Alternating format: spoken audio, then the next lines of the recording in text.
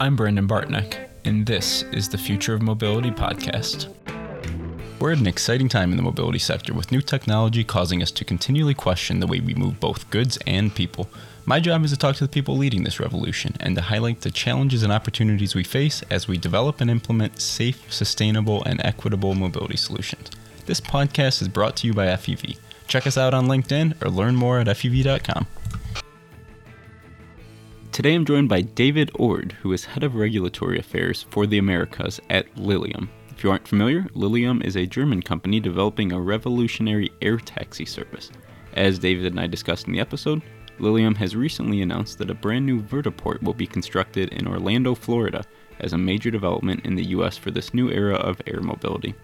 If you've ever enjoyed the Jetsons, or if you've been intrigued by the idea of flying cars, then I highly recommend that you give this a listen. Please enjoy my conversation with David Ord.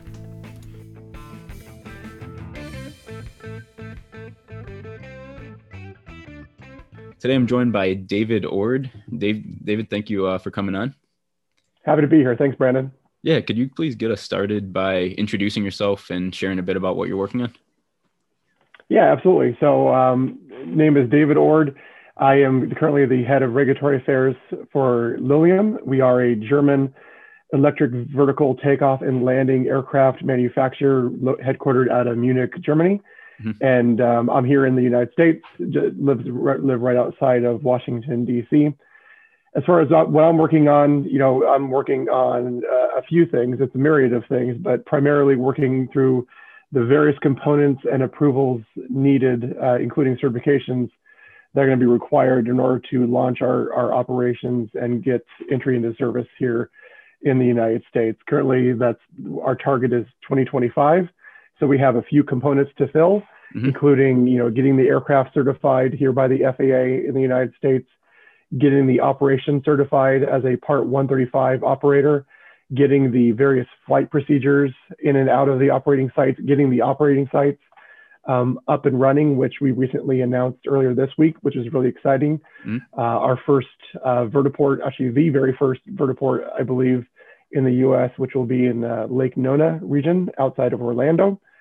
Parallel to that, we have to get pilots qualified to operate the aircraft. So he or she will have a commercial pilot certificate, and working through the various components of getting him or her through a training program to get them rated to fly the aircraft. And then the various other components, which is a laundry list. Obviously behind me and beside me is a huge team of people working the various components. And it truly is a team effort and looking at partners to develop this, because you can't do it all. But primarily, there's a lot going on and with multiple agencies and both on the state level, the federal level, et cetera. But the list ever grows, but it's a fun challenge, to say the least. Yes, it sounds like it. And there's many topics in there that I'm going to want to talk in more detail. About Lilium's technology plan. This vertiport that you mentioned, which is very exciting. But I guess to start, seems like an incredibly complex task here from the regulatory side. Can you talk a bit kind of what your background is and experience in this space? Oh yeah, sure. So I started flying when I was 16, learning how to fly out of Washington State. Been a pilot ever since. Commercial multi-engine rating, and then I kind of went into airport management. Did that for a little bit, but then kind of got hooked into kind of the general aviation field and association work. So started out working for the Experimental Aircraft Association out in Oshkosh, learned a lot out there, doing government affairs, regulatory affairs, and then most recently worked at the Aircraft Owners and Pilots Association here in Washington, D.C., leading their regulatory affairs. And as part of that, did aircraft certification, so everything it takes to become an aircraft, being certified, maintained, airworthiness directives, et cetera. Worked a lot of things on airman certification, so what it takes to be a pilot, stay a pilot, be trained as a pilot, everything from UAS to environmental issues, fuel, working on the transition from a leaded-based aviation fuel to an unleaded fuel, new technology, green technology, et cetera, and then also medical certification. And while I was doing that, it was a very rewarding experience. I think general aviation in the United States is something to be very proud of. I think we have the crown jewel of the world as far as general aviation. But, I often felt like I was trying to preserve our past, trying to keep aircraft that are over 40 years old, flying, maintained, et cetera, keeping pilots, alive. I don't know if, I have 3 young kids, and looking at, some of the aircraft that are out there to learn how to fly, and they're not very exciting and new and novel. Yeah. And so when Lilium approached me about this position, it got me really excited, because now I start thinking of, what is that next phase of aviation? Is it keeping these piston powered, propeller driven aircraft flying, which is great, and I hope that they fly for many years to come. But what's that next part of aviation? What's going to refresh that fleet? And you look at the technology out there that's being rolled into a lot of our designs and other designs, with autonomy, with ease of use, with electric propulsion. That got me excited, and something that I thought, to be out in front of, aviation. You look at the history, there's key moments, and I think one of the most recent ones was the jet aviation, the era of the jet engine, and you look at what happened and the explosive growth from there. And I truly believe that the what we are on the precipice of with electric aviation and the electrification of aviation is going to really enter a new dawn of aviation, with the safety, with the technology, with the no emissions, with the ability to fly quietly over areas that, so we're not producing a lot of noise, we're not producing any emissions. That's exciting. And so that's why I jumped on board and been with Lilium since January of this year. And it's, yes, we got some challenges ahead. Yes, we got some things to work through collaboratively with the agency, with the FAA. But overall, it's going to be, I believe, a very rewarding experience. And so far it has been. So first of all, I can somewhat relate to in several ways, but especially in the aviation space. So I had the pleasure of working on the 787 shortly after it came out for a few years, which, in the commercial space, exciting plane, composite body, wide body, very, very, which was an awesome experience working for Boeing there. But my quick question, when you mentioned general aviation, can you define that term real quick? Yeah, so pretty much general aviation is everything but an airline. So airlines fly under what's called Part 121. General aviation is essentially flown, Part 91. 135 is a little bit of the mix. It is for hire, but it's more on the charter side, on the air taxi side. But for me, GA is everything from a small business jet to a little 172 to an aircraft like a Kit Fox or a Sonix or a Vans RV7 that somebody can build in their garage and go fly it and fly from all the way from Alaska to Florida to and everywhere in between. And I think that's something exciting. I personally have flown. I grew up in Washington State, flew all around that state. Have had the pleasure of flying around a bunch of other places of this country. It is spectacular. And I truly hope, that more people would have that experience. The numbers are what they are. It's kind of been on a unfortunately a kind of a decline year after year from people that are getting into aviation. But that's where I'm hoping, this new type of aviation with this new technology, new designs, could really maybe kind of be a catalyst for something new and really grow the industry. And I think it definitely could be, and I'm excited to see that kind of play out. So I'd like to now speak kind of specifically about Lilium's vision for the future here. And so the term eVTOL is thrown around, right? Electric vertical takeoff and landing aircraft, which from one perspective, I think of an Osprey or a helicopter, right? As a VTOL, make it electric. What's the big deal? But there are some significant implications here of how Lilium's aircraft is very different from a helicopter, and the use is very different. Can you speak to some of those? Yeah. So a lot of the tilt rotor that you're talking about, like an Osprey, Hmm. I know Leonardo is currently certifying an aircraft that's a tilt rotor. It's an AW609, I believe, and those aircraft are going to be primarily certified as powered lift under the FAA system. For eVTOLs, what and kind of the crux of this was a few years ago, the FAA revised what's called Part 23, which is the certification, the aircraft certification standards for normal category airplanes. And when they did that, it was a long effort. There was a certification process study, which then led into a aviation rulemaking committee, which then made recommendations, and then you had the U.S. Congress get involved, pushing the FAA to kind of put this forward.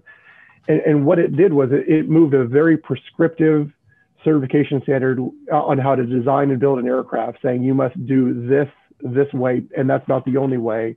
And if you didn't, it would be a very long and arduous process to do an issue paper, special condition, et cetera, to get it through the process because you don't meet that very prescriptive standard. The FAA wisely, after all that effort, said, okay, we're going to move Part 23 to a performance-based standard. And now you could have several means of compliances, including your own or an industry design standard through ASTM International or anyone else as far as the design organization.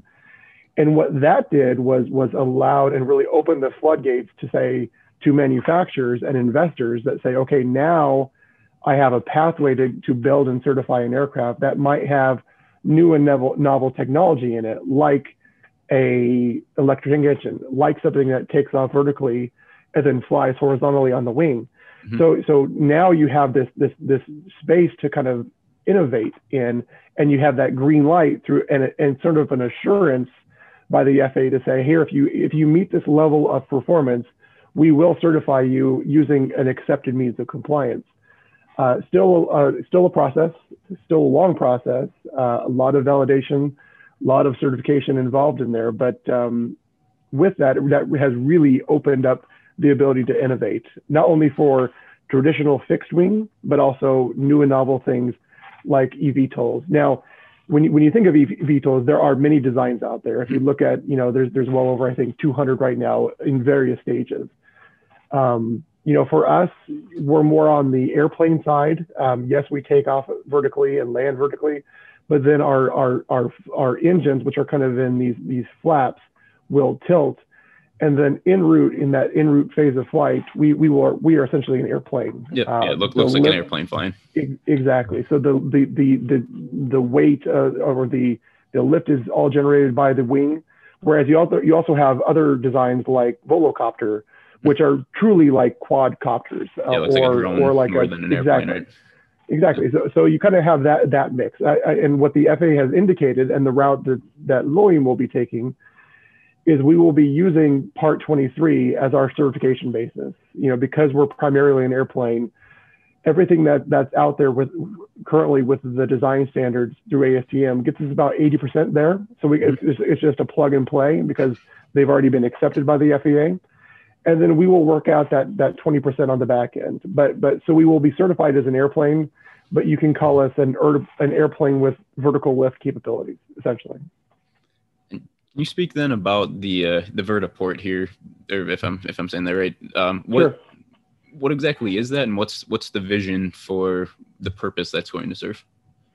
Yeah, so we really, and this is Lilium, we really wanted to partner with sites and have operating sites that aren't necessarily going to conflict with this existing traffic. If we landed and operated into an existing airport, be it a large airport like Orlando International, or even a small GA airport, you are going to be conflicting with existing traffic, and the last thing we want to do is be a conflict, further adding to the workload to air traffic controllers, possibly slowing up existing traffic, slowing up throughput into those airports.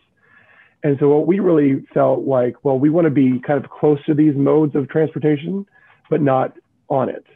And so Tavistock, the developer, a great partner, very forward-looking. It's been a long process about getting them on, as far as getting to this announcement. But, really forward looking, and saw that they have this development called Lake Nona, and to have the ability to have a vertiport or an operating site for the Lilium Jet there, which is going to serve as the flagship. Now you have the first node of a multi-node network that's going to connect various parts of Florida, and then eventually beyond. But initially, you're looking at ability for the residents and people of Orlando to kind of go to this vertiport and then, live where they want to live, but then go where they need to go for either work, pleasure, et cetera. So they can go up to Daytona in the morning, have a business meeting, come back, go down to Orlando, have another business meeting, come back to Orlando, pick up the wife and kids, and go fly to Tampa and have dinner and be back in time for dinner, for nighttime, which is great. And that's kind of the vision. And it's something that we share with our partners. And so obviously you got to have one place to start. And so Lake Nona, because this one's been in the works for a very long time, we made the announcement this week, which is very exciting. And is this seen as a replacement for, so the US, for example, so we don't have the rail system like you would in Europe, right? That easily moves people between cities. Is this seen as a replacement for that, a supplement to the personal passenger car type thing, a mix of everything? Like where in the ecosystem do you see urban air mobility fitting in? Yeah, so for Lilium, we are really going to be considered, we don't necessarily consider ourselves an urban air mobility. Yeah, regional, I think, right? More on a regional air mobility, and that's really key. So we don't really see ourselves operating flights, less than 20 kilometers, but really connecting these larger city hubs, which then serves into that model of regional air mobility. And kind of with that, there's a chance to kind of, increase the infrastructure, increase estates, almost moving into a third dimension. So if you're looking at a city that has infrastructure needs, connectivity needs between large cities, you have options. Sure, you could build another lane out of the highway. You could put down some rail and do a railway system, both of which are extraordinarily expensive.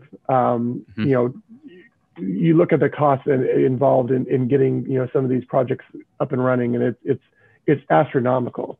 Whereas you could partner with Lilium, we could put in an operating site in each one of those cities, now move transportation to that third dimension into the air, connect the cities. And as we densify and as we grow our fleets and our operations, you would have essentially a bullet train-like system for a fraction of the cost. And that to me should be something that's very attractive to a state, to cities, and that's an option, that's a solution that Lilium really does provide. And I have to imagine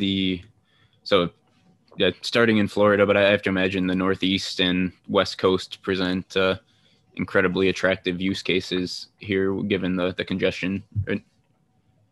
They do, so obviously we've looked at a lot of places here in the United States. I know that other eVTOL manufacturers and operators are doing the same.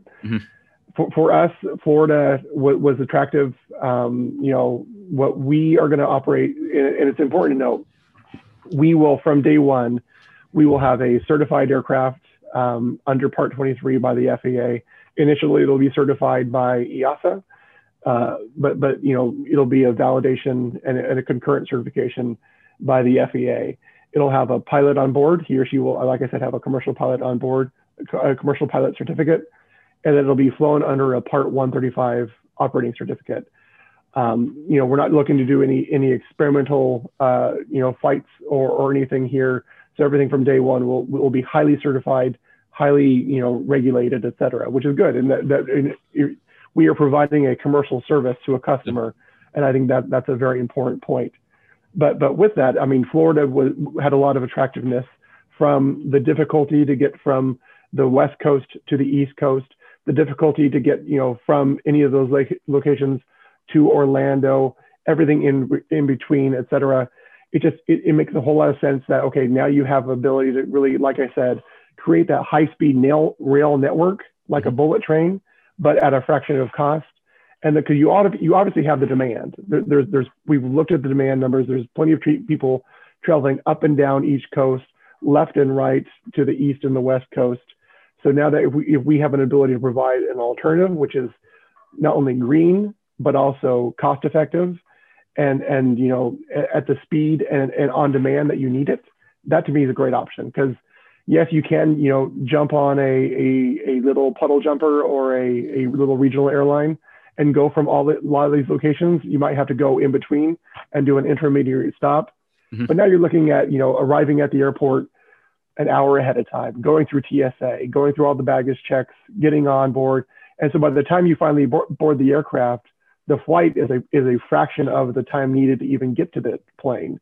Whereas Lilium, you can go directly to the vertiport, get out of your car, get in, jump into the plane essentially after you show your ticket, and then be off on your way. That to me, the on-demand aspect of the regional air mobility is really attractive. And I think that's what's made, services like Lyft and Uber very attractive. It's that ability to really serve a need in a timely and expeditious way. And you mentioned cost effective. So certainly upfront from an infrastructure cost, it's, as you mentioned, astronomically different compared to putting in an extra lane or a trail or a rail setup. How about on a per trip basis? And I imagine it's going to progress over time and the vision. But do you have a feel for, like, is this an affordable option in the near to midterm solution? Or yes. No, it is, and that's something that we really strive for. We do not want to be the aircraft for the rich and famous or the elite. We want to be an alternative, a mode of transportation that anyone can have. So our motto is that anyone can fly anywhere, and that's kind of a real key component of it. We are going to be shooting for initial operations to be similar to a taxi for any of these routes, even in the urban environment. And then obviously the time savings would be, I think, the attractive part of that. And then as we grow and we densify, we will only see the numbers go down. But that is our goal, and I think we're on track to achieve it. And how about from a noise perspective? So if I understand right, the Lilium Jet has like 36 electric motors or something like that. My understanding is that's a lot quieter than having one big one, right? How loud is this thing flying overhead? So noise is critical, because obviously we want to be a friendly operator. We want to be a friendly neighbor, because if we're going to be flying near residents, near people, near property, the last thing we want to be is a nuisance. Because yes, we want to provide a solution for them, but we don't also be a deterrent. And so noise is critical, and that's where electric is real key. We will essentially be inaudible in cruise. Obviously, there's some noise for takeoff and landing just because of the power needed to operate the aircraft and lift it off and land. But as far as cruising is concerned, but those operations will be actually in that vertiport environment. So that's, I think, appropriate. The takeoff and land, yeah. Exactly. But then we will pretty quickly transition to horizontal flight and getting on wing. And once we're there, then it's, like I said, pretty much inaudible in cruise. Then how about the efficiency question? So comparing aircraft to personal vehicle, I tend to think you waste some energy going up and down, which you don't have to do when you're traveling on the surface. But at the same time, you never have to stop. So that theoretically seems like it'd be a more or similarly efficient mode as a personal passenger car. I don't know, train maybe is more effective than both. Do you have numbers on total energy expenditure? So I don't have numbers, but I know that we do have an internal report, and we have looked at it, and the numbers are very, very attractive in our favor. Similar to cars, but then a lot of cars that you see on the road are only going to have one or two passengers. We'll have four passengers on board. So if you look at the the per passenger savings, I think, it's an attractive mode of transportation. Also very similar to rail. But then, like I said, you don't have the infrastructure costs and needs to get something like a rail service in place. Yeah. Yeah. Very cool. It's exciting. So yeah, definitely a mode of transportation or technology that's been in the mind, right, since the Jetsons or before. And it's exciting to see some of this stuff make some traction and hopefully be more commonplace here in the next few years. Let's hope. I mean, I think we have all, I grew up watching the Jetsons. I don't know if you're old enough to remember the Jetsons, but I did. And there's always been this, oh, when is the flying car coming? When is it coming? And I think, we are finally right on the edge of finally seeing it. Now, to be clear, the Lilium Jet will not be a personal vehicle. We will have like I said, a certificated operation. It'll be certificate under Part 135. So it'll essentially be an air charter flown to the various highest standards possible for aviation. But yeah, I mean, I think you are finally seeing something that could eventually see flying overhead, not unlike the Jetsons. And then as we grow and as our partners kind of densify as well, you could see some of these corridors flying into our large cities with eVTOLs flying, and that to me is just going to be a fantastic sight. Yeah, for sure. So I'd like to transition here to what I call a rapid fire round, a couple of more questions about you personally. So the first one is a favorite book or books of yours. Is there anything that stands out that's been particularly impactful? That's a good question. So I typically like to stick to World War II. I like a lot of history. Okay. Stephen Ambrose, something like that. I love reading about aviation. Read the Chuck Yeager and the Bob Hoover biographies. But I will say, right now with the nature of the world and like I said in the beginning, I got 3 little kids here. I got 2, doing homeschooling on Zooms, and obviously myself working from home down in the basement, like a lot of us. Right now, the best book that I can say, my favorite book, is the one that I can sit down with my kids at night and read before they go to bed. So that's just that to me that's invaluable time, and we all read a lot and look at computer screens all day. So it's nice to kind of sit down and have that quiet moment and read a good story before they go to bed. Yeah, very cool. And and actually, so I have a little kid on the way here in the next couple months, which I'm excited. Oh, congratulations! About. Yeah, thanks. Boy or girl? Boy. Oh, congratulations! It's the best experience yes. Congratulations all around. That's fantastic. Yeah, definitely excited. Going to be a change for sure. Yes. So next question for you, a hobby of yours. So when you're not doing regulatory work and working and thinking about aircraft, what's a hobby of yours? Well, my hobbies used to be like flying, which I still do try to do every once in a while, but that's tough with kids, as you'll learn. Hobbies get very, very difficult. I used to golf as well, and I'm hoping that when my boys get a little bit older, that then maybe we can go complete a foursome and we can go out there and golf again. But right now it's kind of just hanging out with the family. Times are tough, times are challenging. And so, like to go hiking with the kids here in Western Maryland. It's a beautiful area. You've got the Appalachian Trail just nearby. And so, yeah, it's nice to get outside, get some exercise, get some fresh air, take the mask off every once in a while. And so that's kind of my hobby right now. Awesome. Then how about for a personal strength of yours? So as in your work or the rest of your life, so what's something that you think you do well that enables you to have success in whatever you're doing? Something I think I do well, but it's something that I've enjoyed is kind of bringing a group together, be it an FAA industry kind of a stakeholder group, and where we all have different viewpoints on things, and It might be a contentious issue. It might, the FAA might be on one side of it, the industry on the other. But bringing those stakeholders together and trying to work out a solution in which we all agree on. Like I said, these times are tough. There's not a whole lot of agreement on anything anymore. But I've had the pleasure and the experience of doing a couple of projects. One on looking at general aviation safety and coming and using a data-driven approach to kind of improve it.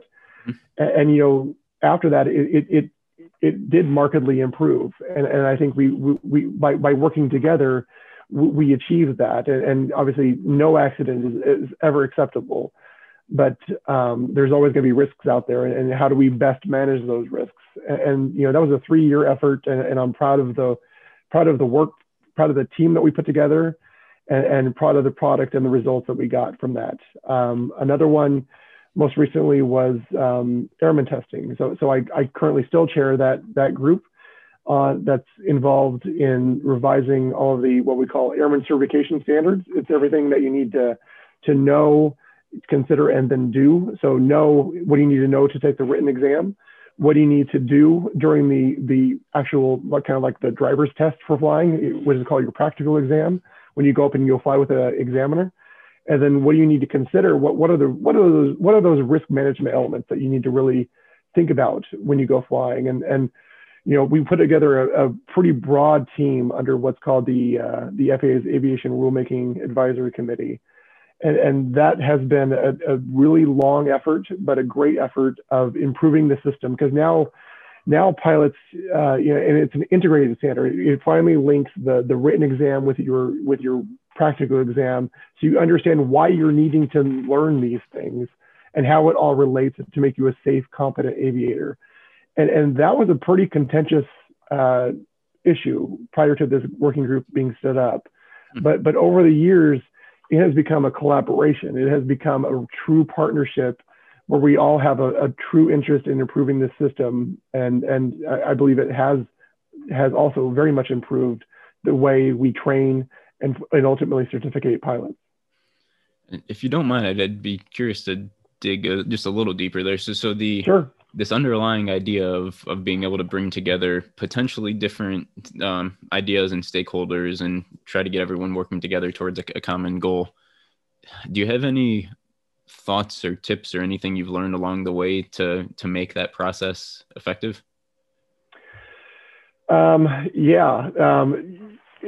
Communicate, understand where the other people, what the other side's interests are, understand what your own interests are, and be honest and establish. I mean, relationships are a large part of what we do, and having that relationship where you can have that open and honest discussion is critical. And that to me has been very, very effective, because then we understand where we're all coming from. We might not agree, but at least we understand when there's that mutual respect.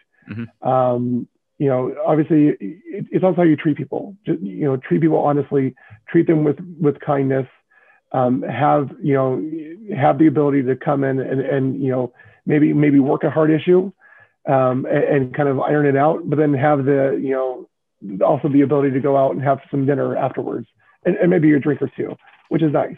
So we'll see. But I wanted to just highlight on that airman certification side, though, because we have that system in place, which is great, because I don't think as we all scale, we're going to need a lot of pilots. And obviously there's already a pilot shortage at the major airlines, and we don't want to necessarily start taking some of that pipeline out, because that's only going to exacerbate the pilot shortage up on the top.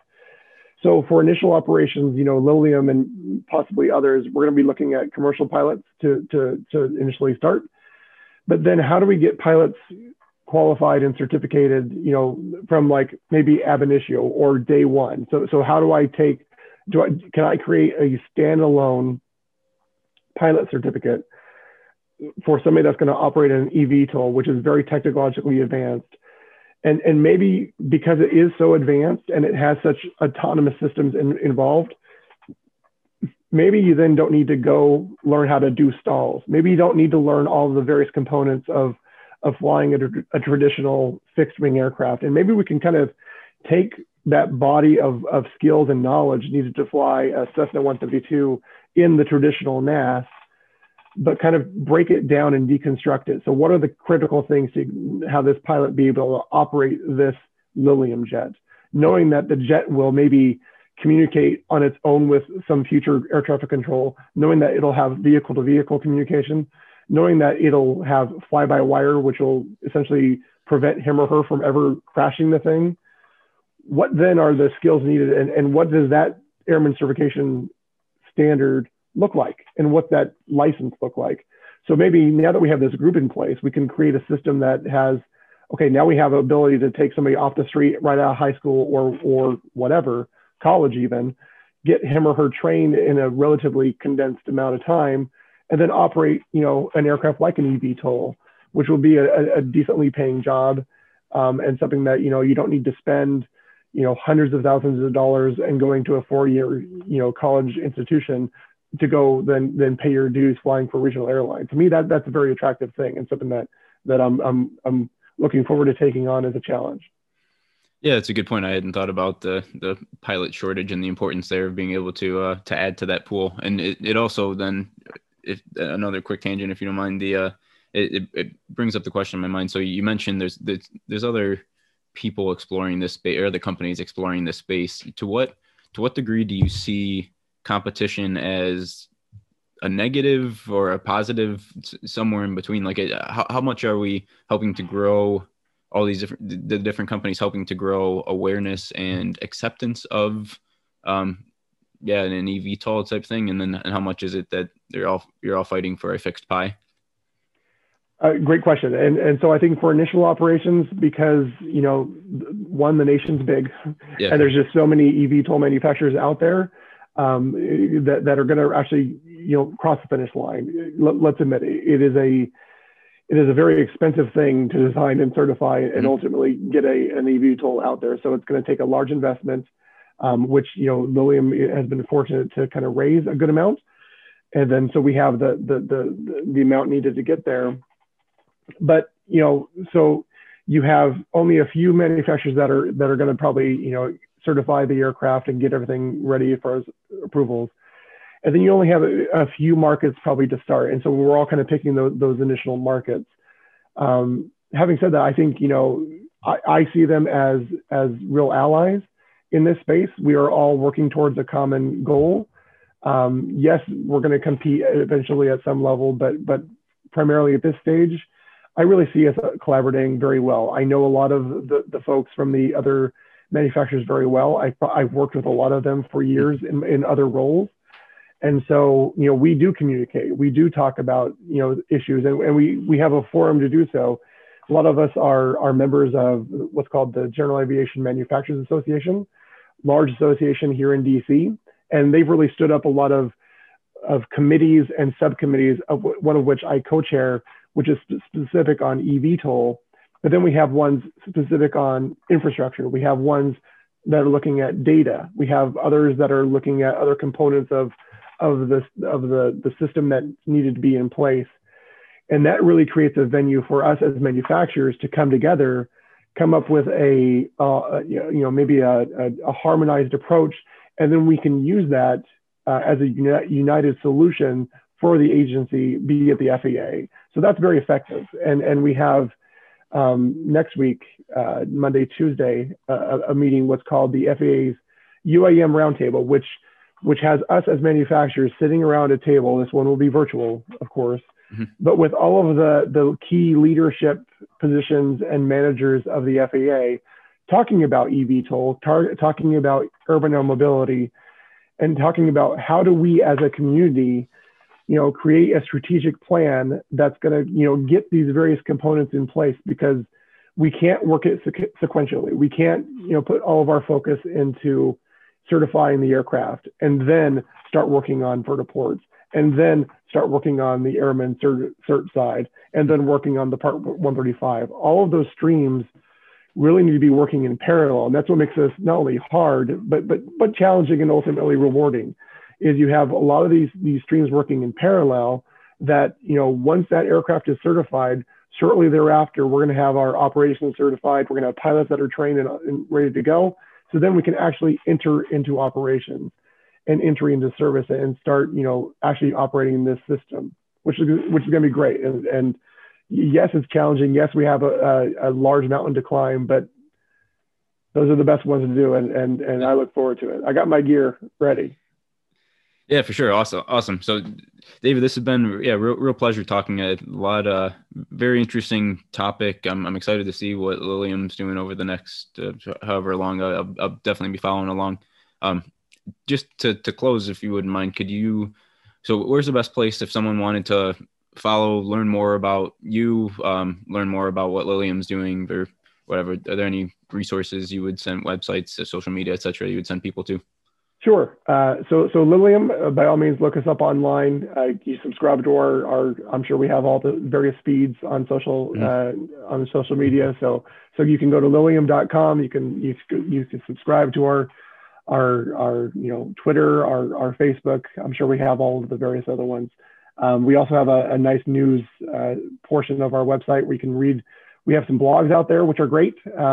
We have one that was focused on regional air mobility. We did one on the kind of the regulatory aspect domain of that, and we're going to continue that cadence. So encourage people to check out our website.